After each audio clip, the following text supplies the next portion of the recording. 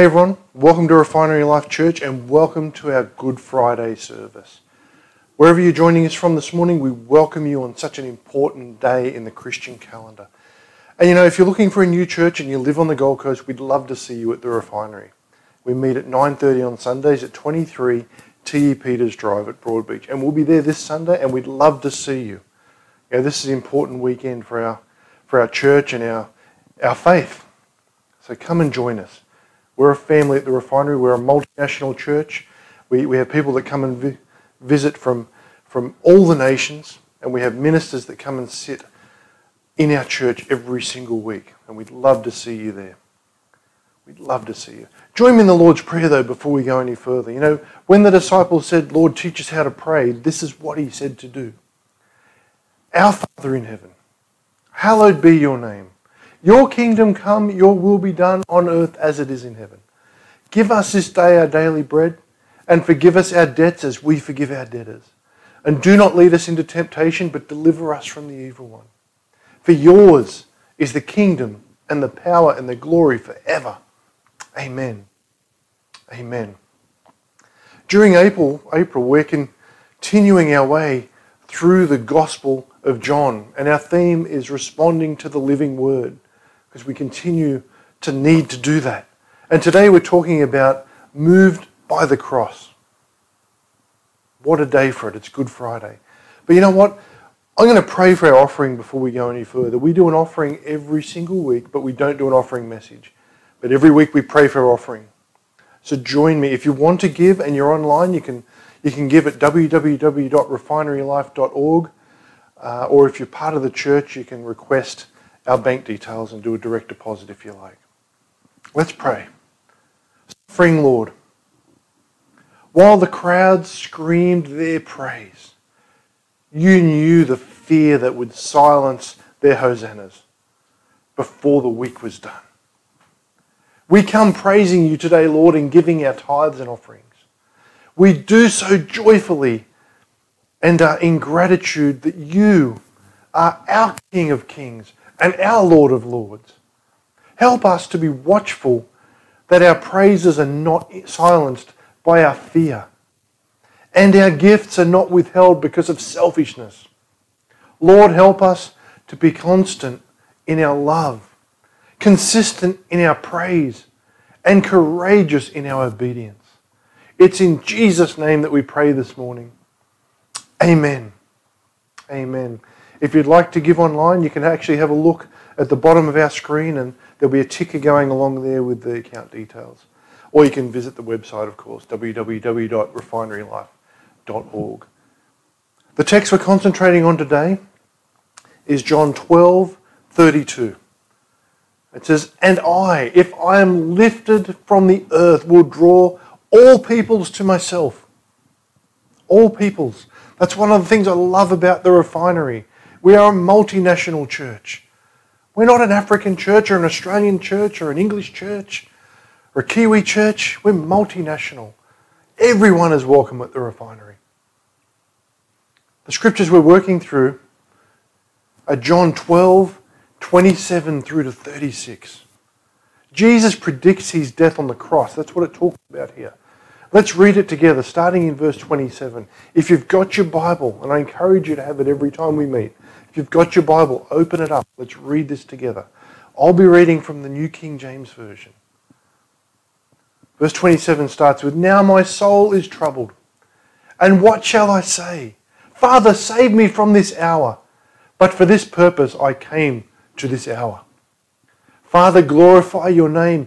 Then a voice came from heaven saying, "I have both glorified it, and I will glorify it again." Amen for that. Verse 29. Therefore people who stood by and heard it said that it had thundered. Others said, "An angel has spoken to him." Jesus answered and said, "This voice did not come because of me, but for your sake. Now is the judgment of this world. Now the ruler of this world will be cast out. And I, if I am lifted up from the earth, will draw all peoples to myself." This he said, signifying by what type of death he would die. The people answered him. We're in verse 34 now. We have heard from the law that the Christ remains forever, and how can you say the Son of Man must be lifted up? Who is the Son of Man?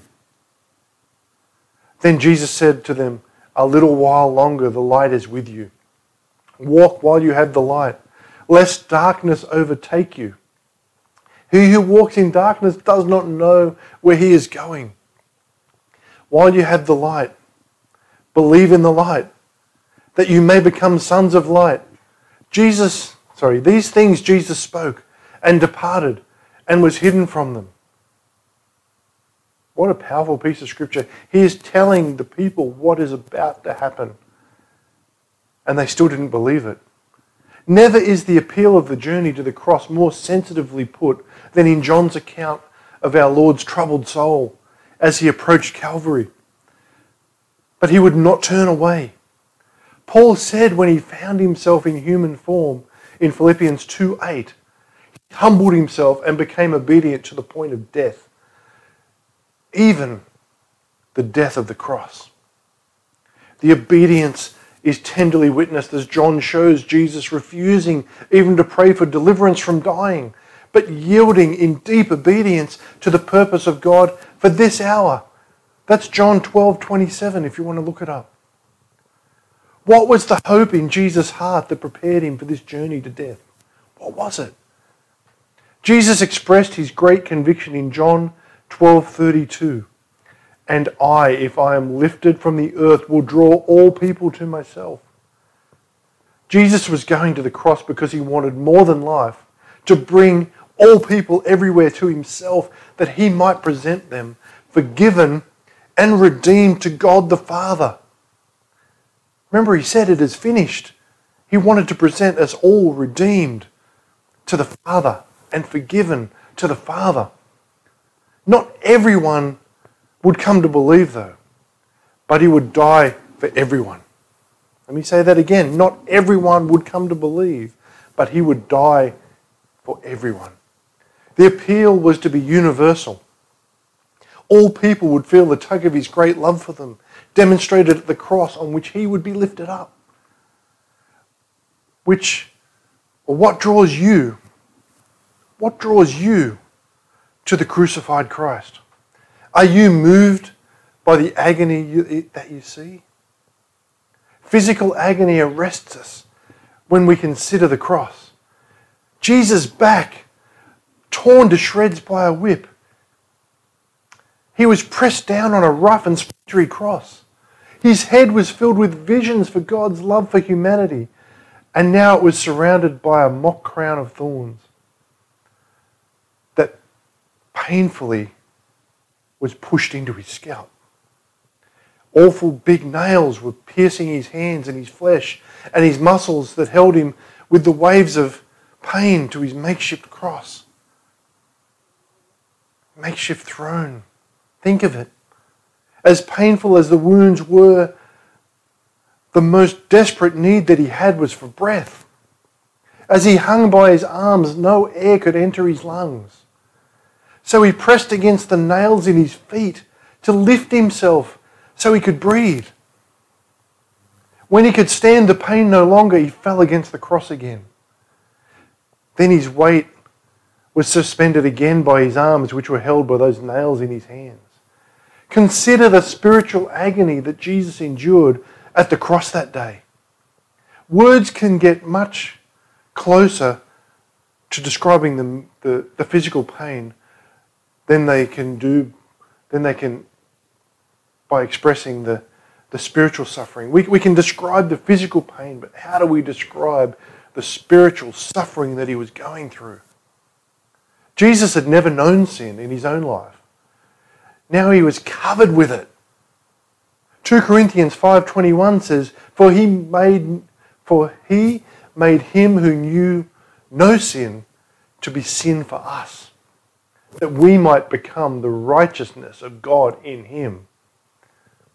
Jesus, who had never known a moment's isolation from the Father, cried out. Look at Mark 15:34. It tells us, and at the 9th hour, Jesus cried out with a loud voice, saying, Eloi, Eloi, lama sabachthani, which is translated, my God, why have you forsaken me?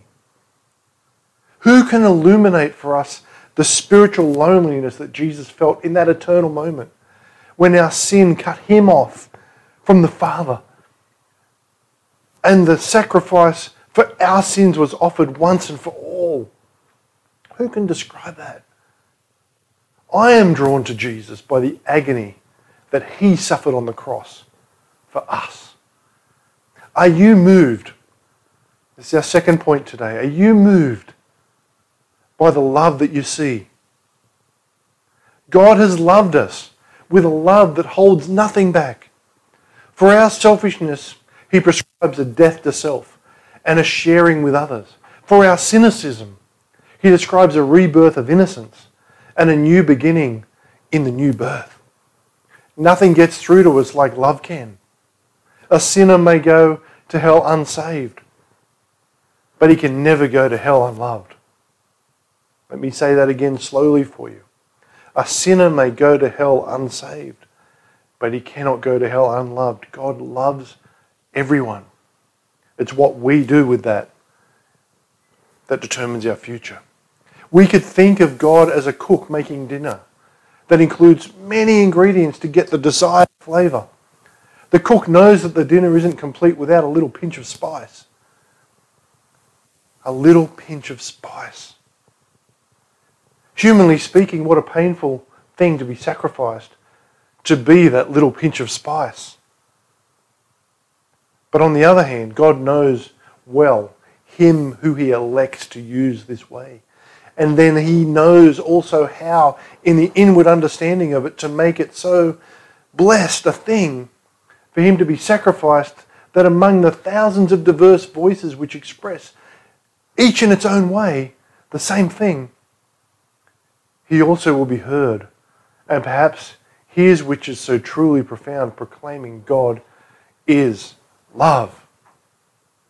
We hear it so many different ways. What a joy it is to be recognized that way. The birds on the branches, the lilies in the fields, the animals in the bush, the fish in the sea. Happy believers proclaim to them all that God is love. We are called to preach the word to all creatures. If you don't know how to preach, if you don't know how to share your testimony, and you have a pet, tell them. It's good practice. If you see the birds in the trees when you go for a walk of a morning, you don't know how to preach, you don't know how to share your testimony, tell them. We are called to preach the word to all creatures. I am drawn to Jesus by the love that he shows to others in his dying. Our third thing today is, are you moved by the forgiveness that you see? The willingness to forgive is one of the clearest indicators of the Spirit of Christ residing in a person. Are you willing to forgive? Sure, it's not easy to forgive, but the cross gives us the most powerful encouragement to forgive by the example of our Lord and how he forgave us. Luke records that Jesus implored the Father to forgive those who had taken him to the cross, and in mockery proceeded to hang him there.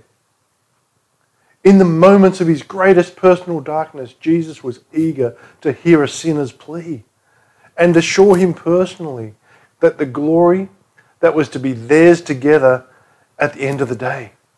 Remember, there were two thieves, one hanging either side of him. One rejected Christ. The other accepted him. Now that should challenge our theology. He wasn't baptized, he wasn't filled with the Holy Spirit, but he repented. And God gives us that ultimate word of courage.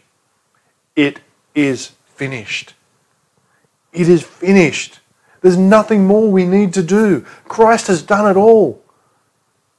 In these three words from the cross, we see a spirit that refused to retaliate in anger. It refused to escape the needy cry of a dying man or lay down the task before he had completed it. How many of us give up before we've completed our task? Jesus forgave those who nailed him to the tree. I often wonder how many of those soldiers that nailed him to that cross were actually saved in the days afterwards. He pardoned and received the criminal on his right. His atoning death did not stop short of being adequate to forgive any person or any sin. He has done it all. There is no more that we need to do other than to be obedient to what he taught. When he cried, "It is finished," he had gone far enough to cover every sin in any person's life. We all know of people who believe that God can't forgive them. Perhaps we've even thought that in the past ourselves.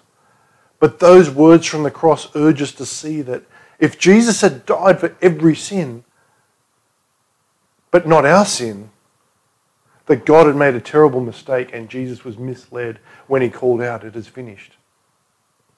Jesus' death is enough. God's grace is sufficient. We don't need anything else. We can all be set free. No sin is more powerful than his forgiveness. Let me say that again. No sin is more powerful than his forgiveness. And no hurt can outlast his love. We must all hear the promise of God and experience cleansing and relief that only comes from really hearing what Jesus has to say. We are forgiven. We are accepted. We're beloved and we are made new. And it is all because of the cross. I am drawn to Jesus by the forgiveness that I experienced there. Fourth thing today is, are you moved? Are you moved to respond when you come to the cross? Jesus admonishes his listeners in John 12:35. It says, "Then Jesus said to them, 'A little while longer the light is with you. Walk while you have the light, lest darkness overtake you. He who walks in the darkness does not know where he is going.'" What response? What response will you make to the cross? It's not enough to just consider the cross. It's not enough to meditate on the cross. It's not enough to believe in the historical reality of the death of Jesus Christ. Jesus calls you to a response, to another response. He calls you to walk in the light. Be wary lest the darkness overtake you. The darkness can be the fright of failure that prevents you from beginning to follow him. The darkness can be misplaced priorities that detour you away from doing the one thing in your life that is most needed. The darkness can be a reluctance to trust, or bondage to pleasure and desires that are not compatible with obedience to Jesus. As we finish today, I encourage everyone, I want everyone today to spend time with the Lord. It's Good Friday. Spend time with him, spend time with your family. Whatever stands between you and the response of faith in Jesus Christ, I call you to lay it down today. Lay it aside. Be drawn to the cross and respond by walking with him while you still have the light. His invitation to come is drawing of your spirit. It's drawing your spirit. It's God's great gift to you. I am grateful to God that I could respond in faith when Jesus drew me to him at that cross. Will you respond to him? Will you respond to him? It's not your responsibility to respond on someone else's behalf. You have to make the response for you, and they have to make the response for themselves. Let me encourage you, as I do every time we meet, to be diligent with your Bible study time, because God has so much more for us than we can get from just going to church once or twice a week and hearing someone else talk about the Word. When you spend time with God, your life will change in amazing ways because God is a Redeemer. There's nothing that's too hard for him. And he can make you whole, spirit, soul, and body, if you will allow him to. You're important to God, you know that. You wouldn't be watching this on Good Friday if you didn't think you were important to him. But you're also important to us at the Refinery. And when it comes to prayer, we believe that God wants to meet your needs and reveal his promises directly to you. So whatever you're concerned about and need prayer for, we want to be here for you. Even if you just want to say hi, you can contact us on www.refinerylife.com. or via any of our social media channels. And we're believing that this year, 2022, is a year of repentance and of blessings. And we want to see everyone receiving those blessings. So let me encourage you, if you've got something that you need to be repenting for, do it. Do it. And if you're on the Gold Coast this Sunday, come and join us on Easter Sunday. We would love to see you there. And until next time, stay in the blessings.